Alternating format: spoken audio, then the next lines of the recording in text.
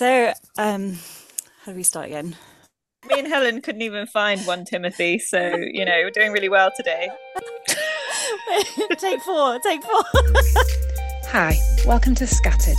We're a group of friends from the same church who are serving God in different countries, and we're meeting online to chat through books of the Bible, chapter by chapter.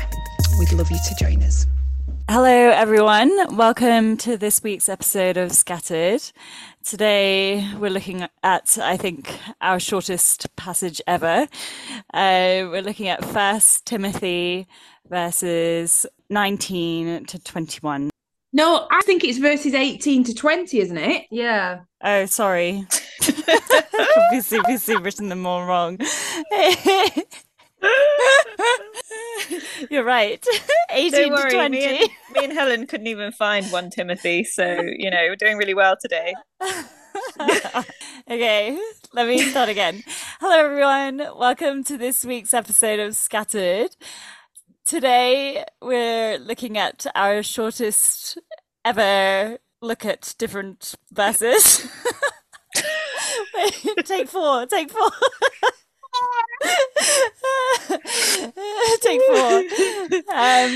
Hello, everyone, and welcome to this week's episode of Scattered. Today, we're looking at the next segment of this passage in First Timothy, and we're looking at chapter 1, verses 18 to 20. Just 3 verses. Yeah, and so far in this letter, it's a letter written from Paul to Timothy. And Paul has visited Ephesus, but has left Timothy there to go on to another place. And he's encouraging Timothy to remain there and confront the leaders about some false teaching that has arisen there. And so we were encouraged last week with Paul's own testimony and a testimony to God's mercy towards all of us. So this week, Paul again goes back to this charge to Timothy. What can we learn from verse 18? In verse 18 is, so Paul says, "This charge I commit to you." So it's kind of in line with what he's already said to Timothy. So he's already encouraged Timothy, hasn't he, to stay in Ephesus because it is pretty tough at the moment. And we know that Timothy struggles potentially because of his age and that he's quite timid. So Paul is charging Timothy and he's saying, according to the prophecies previously made, that you may wage this good warfare. So he's kind of saying, stay, like fight, don't leave, wage warfare in the situation that you're in. Yeah, and I guess in verse 3 we have that same word, charge, don't we? And it's specifically linked to trying to correct false teaching in the church. So it's like he's returning to something he said earlier in the chapter and just really encouraging him to do the hard thing, which is deal with the false teaching in the church. And it's interesting, isn't it? This bit he talks about in accordance with the prophecy previously made about you. So we don't really know, do we, exactly what the prophecy was. It seems to be something that in which God, through the Holy Spirit, had spoken clearly to others to set Timothy aside for ministry. And Paul is basically saying this prophecy was made about you at the beginning of your ministry time, like when you were commissioned effectively, and now the time has arrived. And effectively, I reading it, it was because he calls him Timothy, my child. It's almost like he's saying, Timothy, my child, it is time to grow up. Your time has arrived, and it's time to wage good warfare. I was looking into that, like what was it referring to, the prophecy? And something I read which I thought was helpful was it was almost like when Timothy was commissioned for ministry, a little bit like an ordination service where people gathered around him and God through them, that hands were laid on him and it was spoken over his life that he was to be a minister for the gospel. And that's referenced in chapter 4 verse 14 and chapter 6 verse 12. And I think part of what Paul's saying is it's not just me that thinks this. It's not just me that thinks that you're the man that God's gifted for this job. But let's remember back to when a group of us prayed over you, God spoke to you.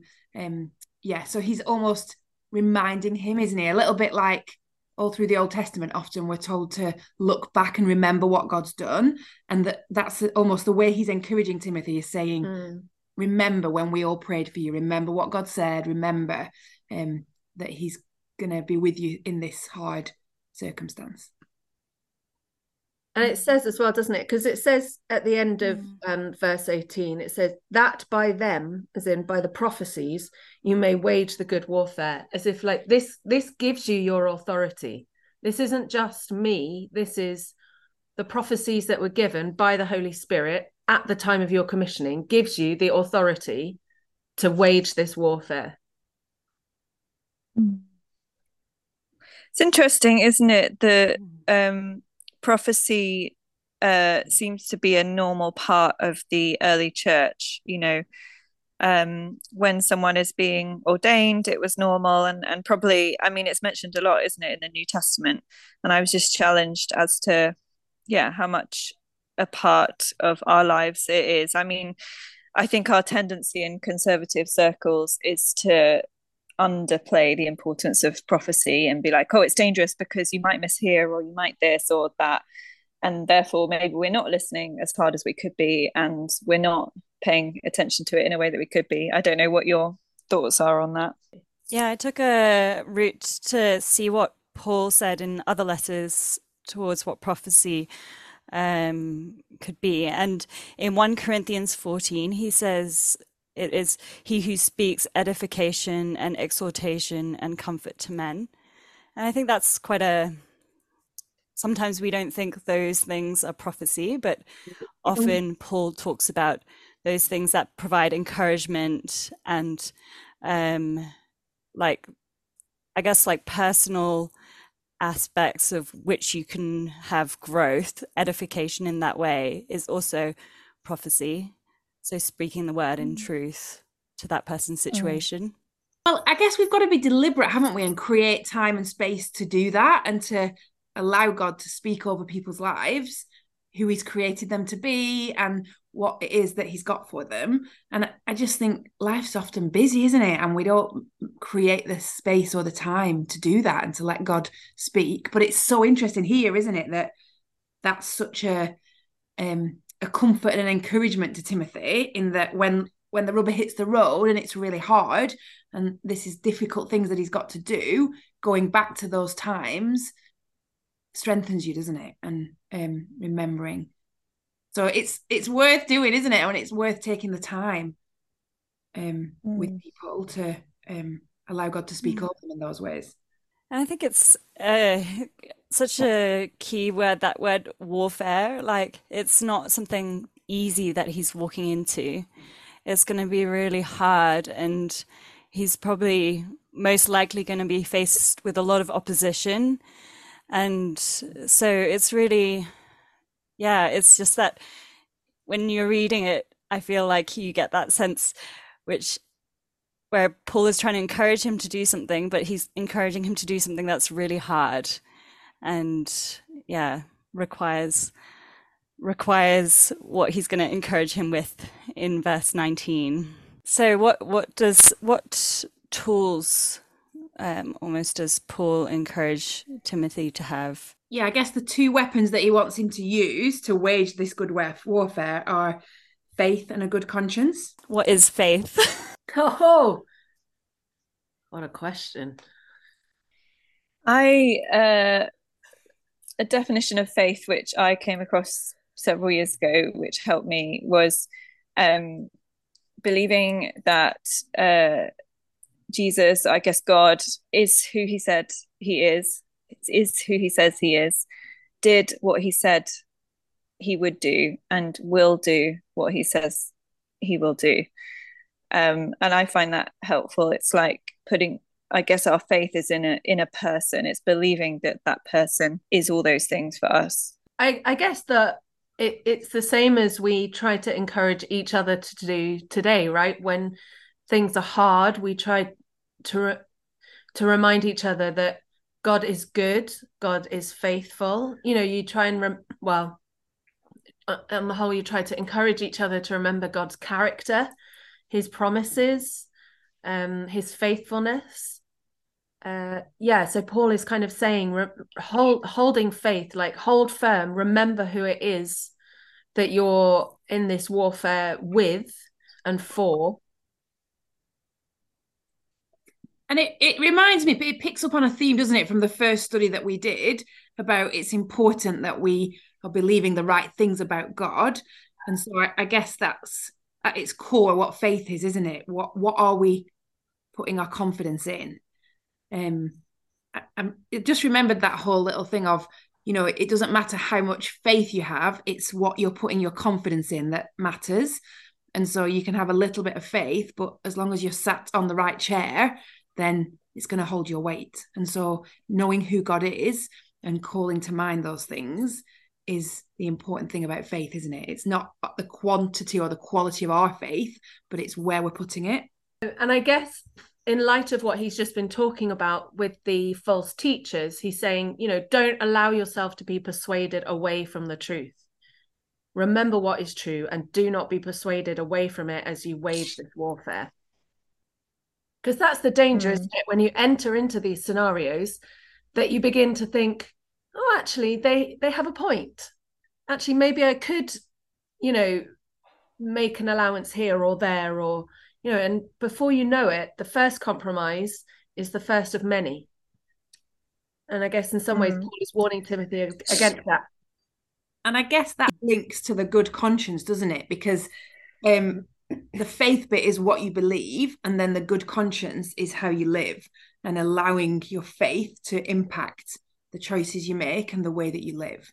And like we saw at the beginning of the chapter, those two things are so closely linked, aren't they? That, yeah, how you think about God does change the way that you live, and a change in that can change your conscience and justify bad behavior. It's so important, isn't it, for Timothy to link his faith with his works, isn't it? Because people will be looking at how he lives as a pastor. I think especially people in pastoral positions. And I think if your life isn't reflecting what you're teaching and what you're saying, then it just undermines the whole message, doesn't it? It undermines the gospel. That's why it's so sad, isn't it, when you hear of these, pastors who have been caught in this, that, and the other. And it really is a struggle for their church members, I think, to come back from that, because it's like, well, does that undermine everything you taught me? What do you think Paul means in the next bit in verse 19? Because some have rejected these things, faith and a good conscience, and because of that have suffered shipwreck. What do you think he means when he says that? I have a quick question. Has Paul been in any shipwrecks by this point? Yes. He has. Okay. Thank you. I don't know how many, because I think this is written from what I've read. This was written after around Acts 26. Okay. So at that point, I don't know how many shipwrecks he's had, but he's had at least one. I can't remember what they fall. He's such a legend. I mean, how many shipwrecks has he had? The reason why I'm asking the question is, I think when I hear the word shipwreck, I think permanent devastation. Whereas for Paul, when he's thinking the word shipwreck, does he think, because he's already survived one, is he thinking in terms of permanence, or is he like, actually there is an opportunity for redemption here? Like, he's made a shipwreck of their faith, but I know from my experience that it is possible to survive and move on. I don't know what you guys think. Well, I guess that is in the passage, isn't it? That actually the purpose of this harsh treatment of these guys is that they might be changed, they might learn not to blaspheme. So I think Paul's encouraging quite drastic treatment of these guys, but the purpose is redemption, isn't it? And the purpose is to bring them back. So yeah, just like everybody left the shipwreck at the end of Acts, didn't they? Safe, and everybody got to land safely. I guess ultimately he wants to get them to heaven, doesn't he? And so yeah, that's helpful, Helen. I think there is redemption involved in shipwreck sometimes, isn't there? Yeah, and he's showing them that actually the key things for their salvation is faith and a good conscience. Because if they have no faith in God, they're putting their faith elsewhere, in themselves or in other things. And so he's showing them that they need to, by, I guess, experiencing the shipwreck, they're being reminded that actually they need to look elsewhere for where their hope is. So in the next verse, there are two people that are named Hymenaeus and Alexander, and he mentions those two having suffered shipwreck, that he's delivered to Satan, that they may learn not to blaspheme. What do you think this verse can tell us? I found that it's quite tricky, this verse, but the most helpful thing I read about it was the commentator I read, that handing somebody over to Satan in this context is like placing them outside of the protection of the church.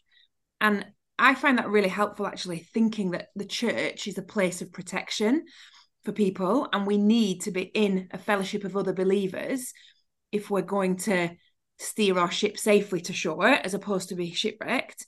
And so actually, by handing them over to Satan, they're just being placed outside of the care and protection of the church to try and hope that helps them to see how vulnerable they are and how much they need to be back within that fellowship of other people who are holding on to faith and a good conscience. And I guess as well to protect the rest of the flock from them, because there's a sense in which it's actually at some point it's kind of dangerous to have, I guess Paul could see it's dangerous to have that kind of teaching making its way through the flock. And it must be very painful, but I guess to kind of remove that maybe would protect the rest of the people. I think, this verse was tricky, wasn't it? I think any verse where the word Satan is in it tends to put us a little bit on alert, doesn't it? But I think a few things we need to remember: that Satan is also an agent of God, as in like God is also in control of Satan, just like in Job, when God allowed Satan to act. It would be a similar thing here. And we need to remember as well that the punishment was the removal of protection, not an infliction of evil. So it's not like Paul is saying they're chucked out so that evil can be afflicted on them. But actually, it's just, no, you've stepped outside the boundaries of the family here. You're not coming back into line. You need to have that protection removed so that they can learn not to blaspheme. So it's not so that you can be punished in the way that we would necessarily think, but it's more like a restorative instruction. Like you can learn that actually this is a massive issue and that things need to be dealt with.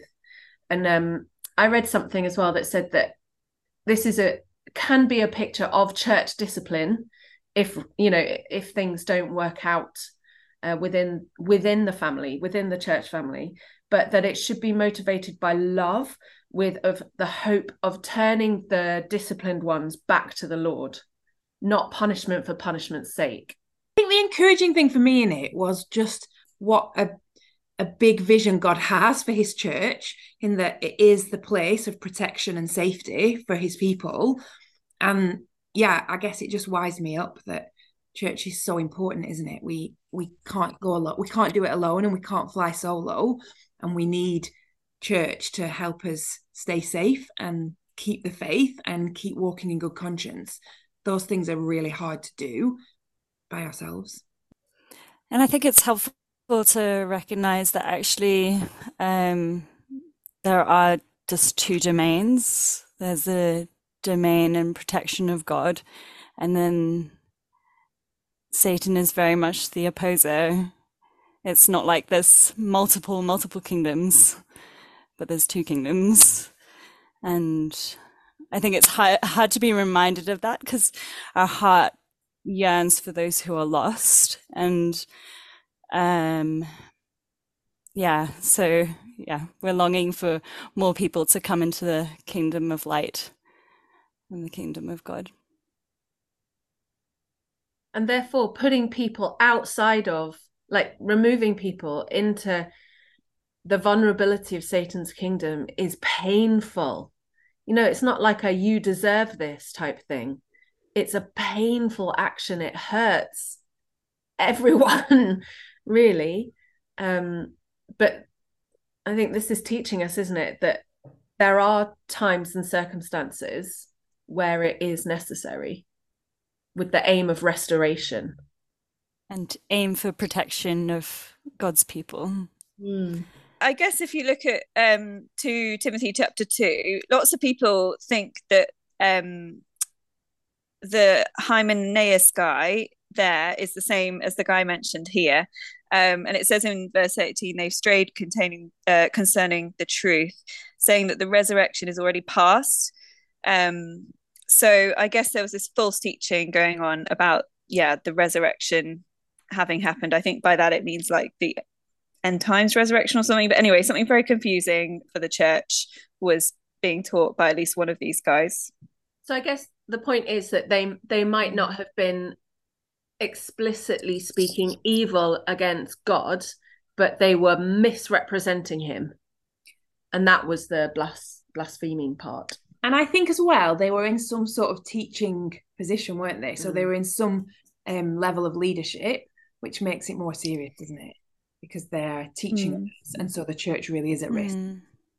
Yeah, and when they're teaching something false about God, then you question what God they're putting their trust in, not the God of the Bible. And I think that's the part where Paul says, you know, they have let go of their faith and let go of the good conscience to do these things or speak these things. And that's the key thing at stake, is, are they actually worshipping a God that's not actually the God of the Bible? Okay, so I've left this question to right at the end, but what themes so far have we seen in this chapter? 1 Timothy. I guess the theme of like faith, what you believe in, affecting your conduct is a theme that I would mention. I would mention the theme of love, but that sometimes the love requires hard things. I think, those, and also the mercy of God has been like a recurring theme in this first chapter. Yeah, and I guess as well, the theme of warfare, this charge, which in the original language has quite a warlike sense, because as we go into chapter 2, we're going to see that, you know, there is one God, there is one mediator. And the word mediator suggests, you know, there's two sides, there's two kingdoms, this war going on. So that theme would probably continue into chapter 2 as well. I was kind of struck in this passage that, again, Paul is saying, you know, this is my charge to you, and he's quite directive in it, isn't he, for Timothy to stay in the hard place. And I was challenged by that. I don't know about you guys, but in my experience, I tend, you know, if someone's in a difficult place doing a difficult thing, I tend to be like, oh, well, does it have to be so difficult? Or like, couldn't you just kind of change this, or, you know, do this? And I think I guess it's challenging, isn't it, that sometimes the charge is to stay, and you know, can we encourage each other in our hard places to stay and keep going and keep fighting for faith and for good conduct? I was kind of challenged by that in this passage.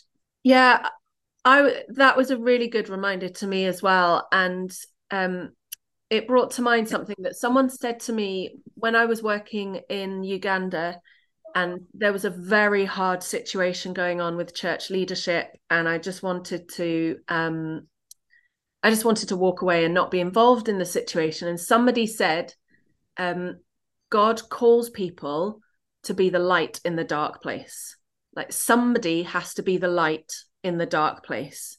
And if not you, then who? And I'm not saying that therefore everybody needs to stay in every bad situation, but, you know, like, just like in Esther, who knows if you were called for a time such as this? You know, it's, yeah, somebody has to be the light in the dark place. And the question we should be asking is, actually, should it be me? And should I be staying? Not as a should I be staying, rather than maybe I'll leave. It's okay, should I be staying? This be the situation that I stick it out and I'm the light in the dark place? Yeah, I was challenged, Juliet, when you stayed where you were in COVID, when I think you could have had the opportunity to leave, and it actually was really hard staying. But then it did mean that you were able to be there and to still kind of love people in the place that you were in. Whereas, you know, the sensible advice at that time was, you know, to return to safer countries or whatever. Whereas, like, yeah, sometimes the wiser and more loving thing is to stay and keep going. Yeah, and in our line of work as well, I'm thinking about the country that I'm in. A lot of people, I would say probably a good 90% of workers left in the last couple of months, and some have decided to stay. And what that is saying to people around them is really significant. Like, I love you, I care, this is important to me, you are important to me. It's speaking volumes in a way that probably a lot of the work that they've been doing before hasn't spoken so clearly on.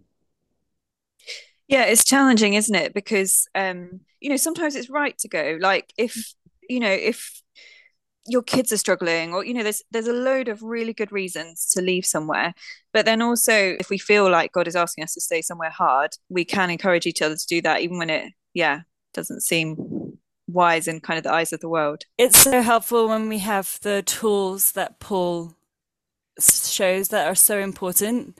Like, he says that we need faith and a good conscience. And, like, faith is what, like Jill said, that it's not about how much we have, it's who we're putting our trust in. And I think when we have just a little kernel of faith, putting our trust in the right place, it actually helps us withstand the battle and protects us in the warfare. And it is shield of faith, isn't it? Shield of faith, belt of truth. I think those are really helpful images that Paul gives for us to use when we are faced with hard times, that actually the things that he gives us are quite simple, but can keep us standing firm.